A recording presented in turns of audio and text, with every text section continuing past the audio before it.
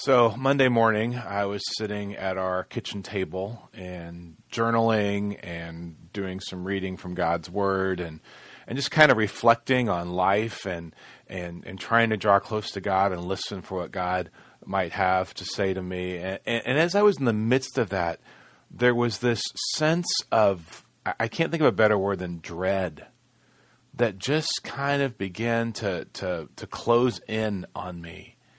And it was, I'm not really quite sure where it came from. I hadn't been paying attention to, the latest COVID numbers. The stock market hadn't opened up yet.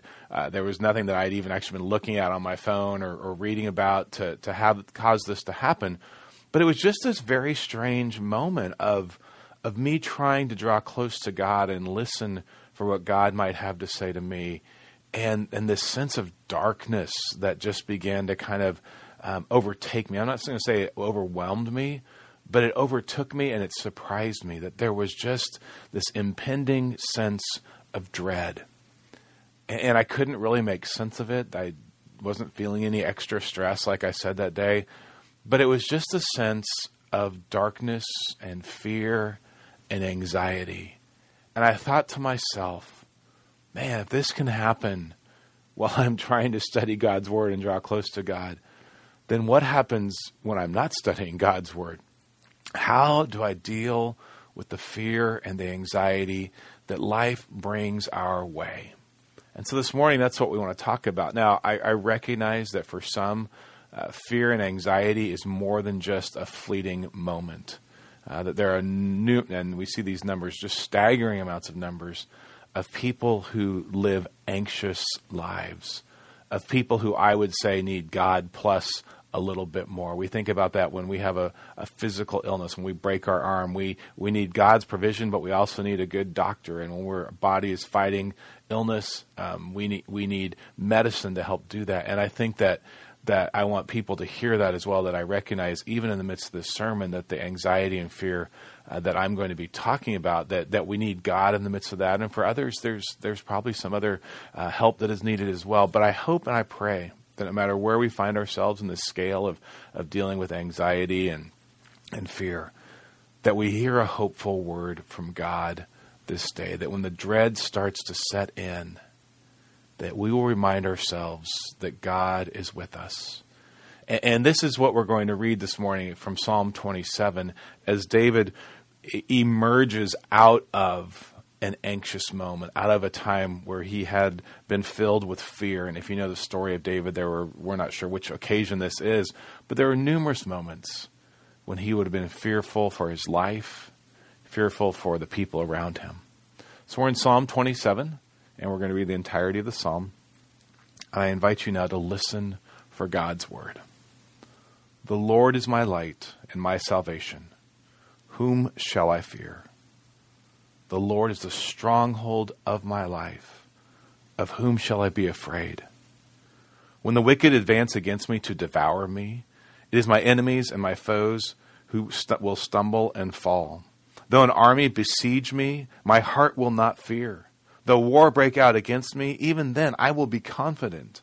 One thing I ask from the Lord, this only do I seek, that I may dwell in the house of the Lord all the days of my life, to gaze on the beauty of the Lord and to seek him in his temple.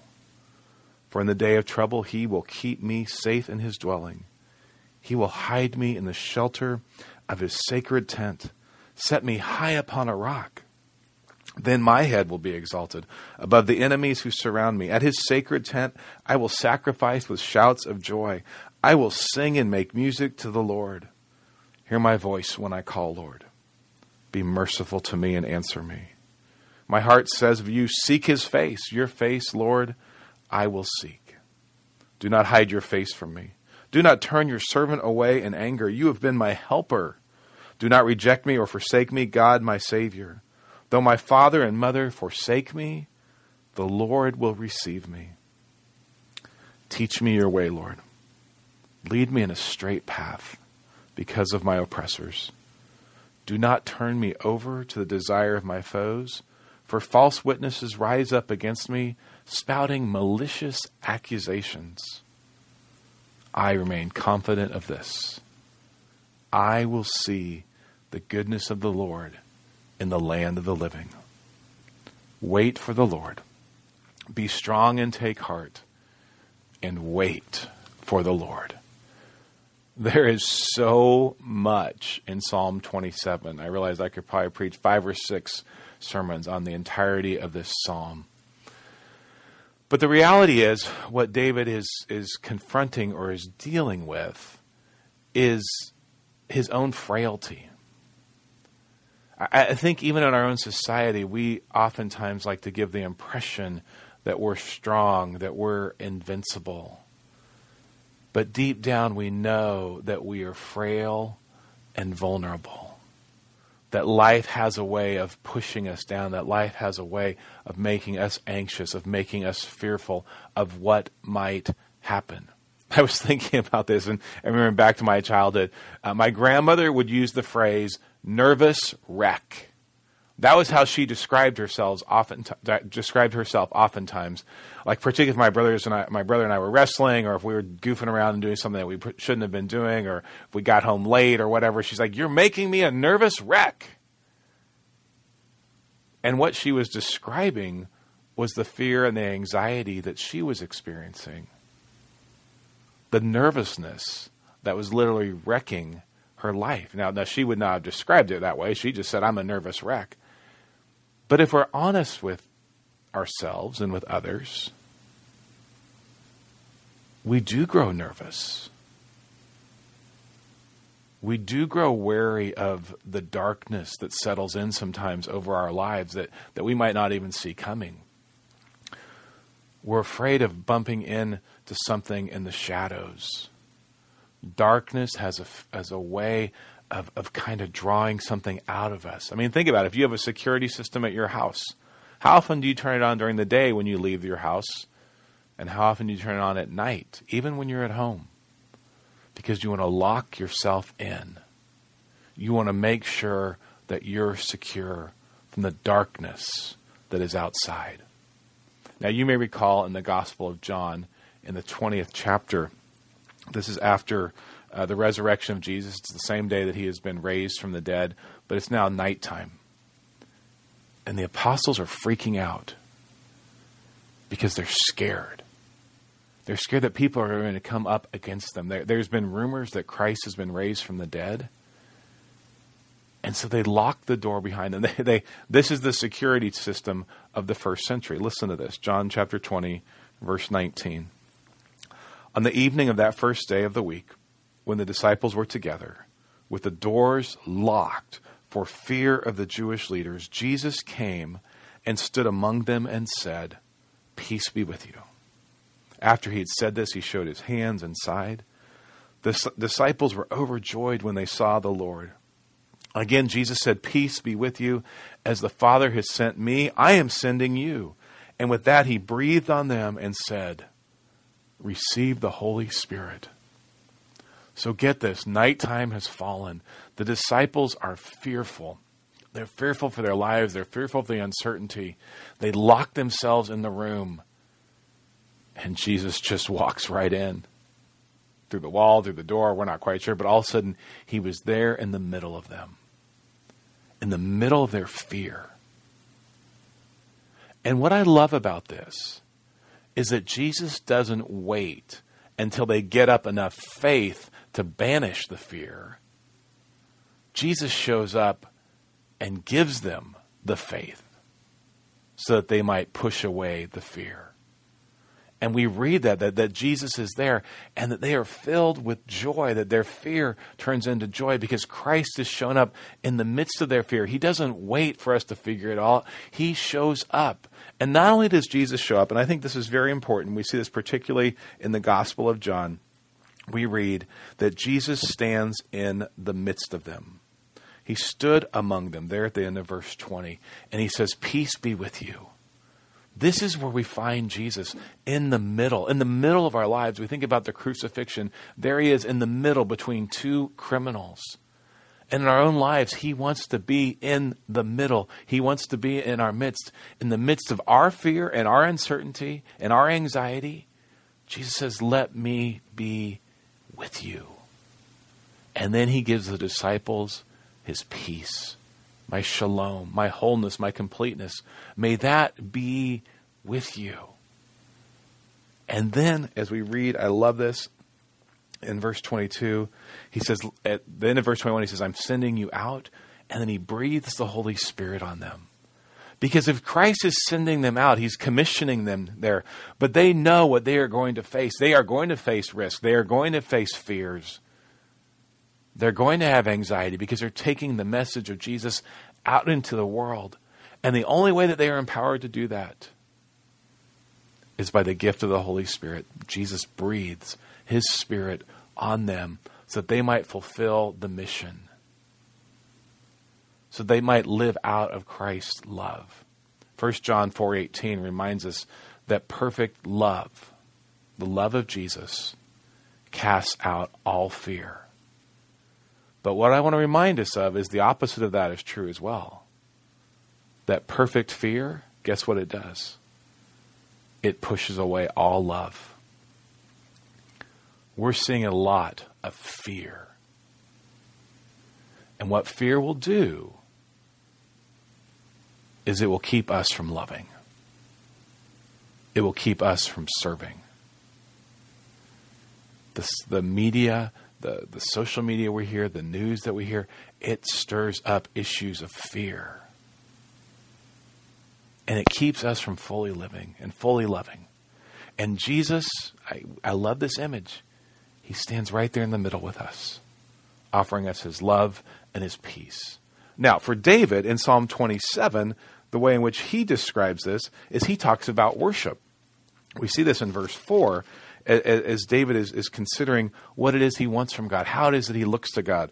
One thing I ask from the Lord, this only do I seek, that I may dwell in the house of the Lord all the days of my life, to gaze on the beauty of the Lord and to seek him in his holy, or to seek him in his temple.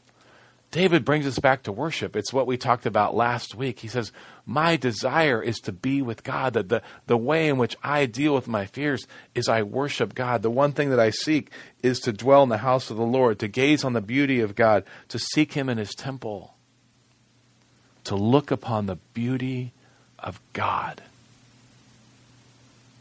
What does it mean to look on the beauty of God? Well, I want to take us back to Genesis and suggest that this beauty has to do with God's goodness. If you remember in the very end of Genesis chapter 1, verse 31, after creation is done, we read that God looked and he said, and he saw what he had done. He said, this is all very good. Now, the Hebrew word that is used there is the word tov. And the word tov has to do with a good that radiates beauty. So if you were with us last week, you know that we talked about in the Sermon on the Mount in Matthew chapter 6 that Jesus said, let your light shine so that people may see your good deeds. And we said that word good there was the Greek word kalos, which was not just good, but it's a good that radiates beauty. And so what David is describing and what Genesis is describing in particular is God is saying, here's my goodness. It is a good that radiates beauty. And David has said, Lord, I want to look on your beauty. I want to behold your goodness. And he's in the temple and he sees the place of sacrifice. And ultimately, he's recognizing that it is that sacrificial love of God that is a part of his beauty. You know, we messed things up in the garden. It was beautiful. It was perfect. God looked at it and said, this is very good. This radiates my beauty very well. And we messed all of that up. We marred the creation. But there's still something about this idea of sacrificial love. So that now, as we think about post-resurrection of Jesus, post-crucifixion of Jesus, that Jesus sacrifices his life. That he brings his beauty into the world. And that when God looks at us, he sees us as those made in his image, as one who's beautiful, a beautiful daughter, a beautiful son, created in that very image of God. That is the beauty that we long for. That's what David's saying. I want to see that goodness. I want to see the beauty of the Lord, the way in which God has now restored me. Psalm chapter 90, verse 17. And the NIV translates it not quite accurately here, but this verse says this. This is the prayer of Moses. It says, may the favor, now this is actually should be the word beauty. And if you look in the footnote in the NIV, it says beauty. May the beauty of the Lord our God rest on us. Establish the work of our hands for us. Yes, establish the work of our hands. May the beauty of the Lord rest upon us. That as we gaze into the beauty of God, the psalmist is saying, may that beauty, may the beauty of our God rest upon us. Because when God's beauty rests upon us, we are a different person. Tim Keller puts it like this, and it's actually from a book on marriage, but I like the way that he describes this because it reminds us of the importance of being known, of being known by others, but also being known by God. He writes this, to be loved, but not known is comforting, but superficial. To be known and not loved is our greatest fear. But to be fully known and truly loved is, well, a lot like being loved by God. It is what we need more than anything. It liberates us from pretense, humbles us out of our self-righteousness, and fortifies us for any difficulty life can throw at us. To be loved but not known is comforting but superficial. To be known and not loved, to be known and not loved, that is our greatest fear. And that's why David goes back to worship, to be reminded of God's love for him. And our fears are real. And as we think about the way in which we make our way through our fear, I mean, sometimes dealing with fears and anxieties, God brings healing, God restores, but sometimes he doesn't. And sometimes we get this sense that God is with us even though things have not quite gotten back to how they should be. Sometimes I think in our fears, we have to be like Jacob and we just hold on to God until God brings blessing, until something changes. Remember when Jacob's wrestling with the man of God, he says, I'm not letting go of you until you bless me. And sometimes I think that's what we've got to do. Sometimes, you know what? We just have to keep singing.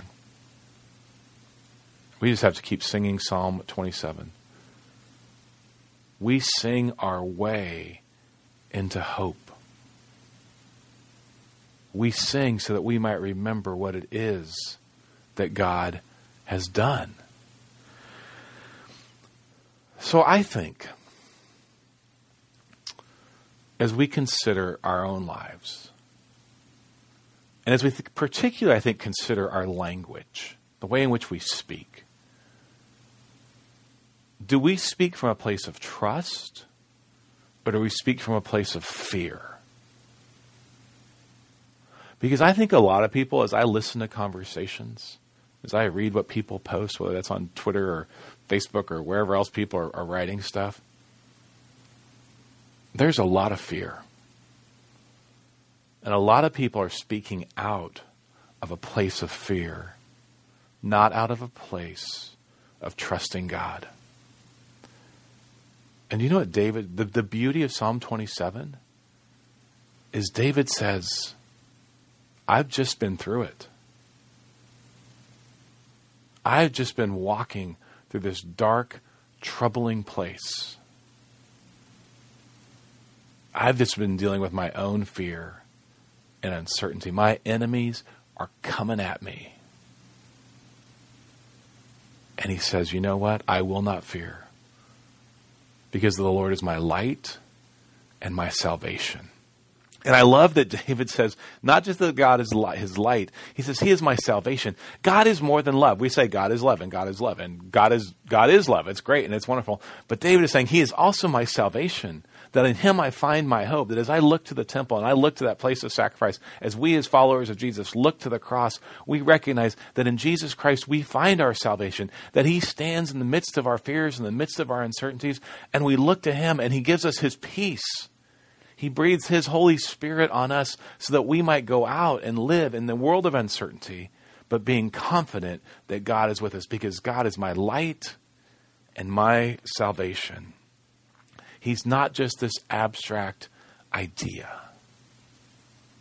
So I was thinking of this image of light, and there's so many different directions we can go in. But for some reason, I thought back to years and years and years ago when I was doing camping ministry.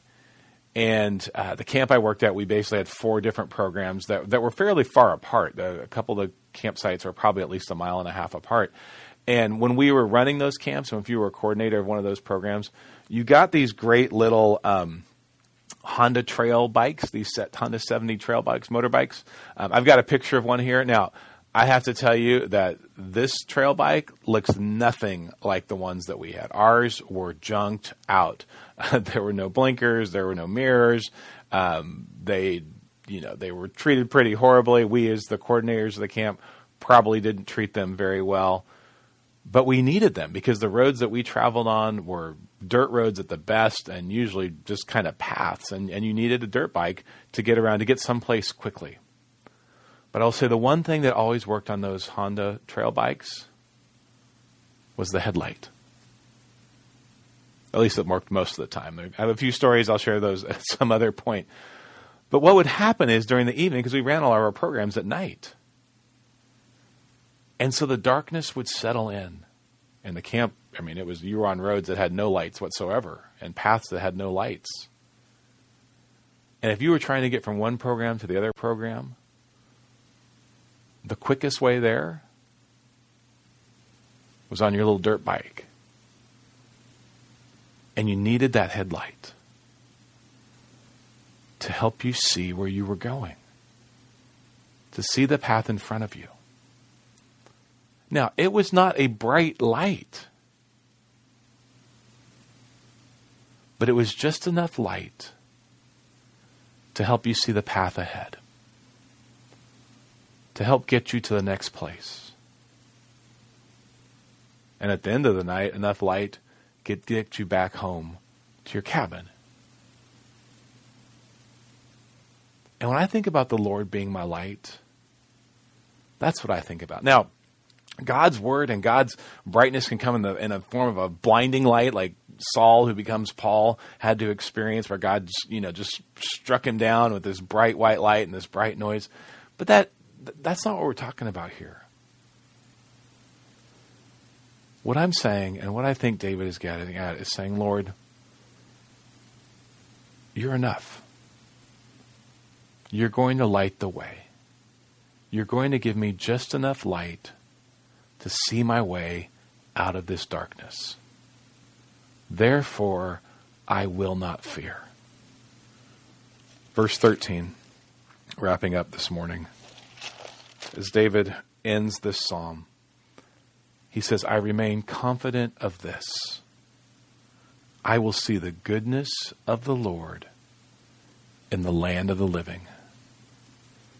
I remain confident of this.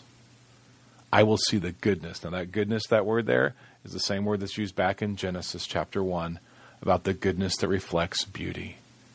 David says, I will see the beauty of the Lord in the land of the living. Because David says, I'm going to make my way through this. Because the Lord is my light and my salvation. And I will see the goodness of the Lord in the land of the living. And I pray that for us. I pray that we will look for the goodness and the beauty of the Lord. That we will not let fear overwhelm us or overcome us, though it might try to push in on us, and that darkness might seek to descend upon us, that we will say, you know what? We speak against that. Because the Lord is our light and our salvation, and therefore we have nothing to fear. Pray with me, please. Thank you, God, that we are reminded that your perfect love casts out fear. But Lord, when we allow fear to start ruling in our lives, we can become unloving. So we recognize that, we confess that, we ask for your forgiveness. And Lord, we also ask that we would trust in you, that as we worship you and as we look to you, we would see that you are our light and salvation. And Lord, if we find ourselves this morning nervous wrecks, if we find ourselves this morning with a sense of dread, would you help us to know that you are with us, that you are in our midst, that you calm our fears, that you stand in the middle of us, that you breathe your Holy Spirit on us and grant us your peace. May we experience that. May we cling to you, trusting that you are with us and that we will see your beauty in the land of the living as we make our way through this day, this week, this month, and this year. We pray and ask in Jesus' name. Amen.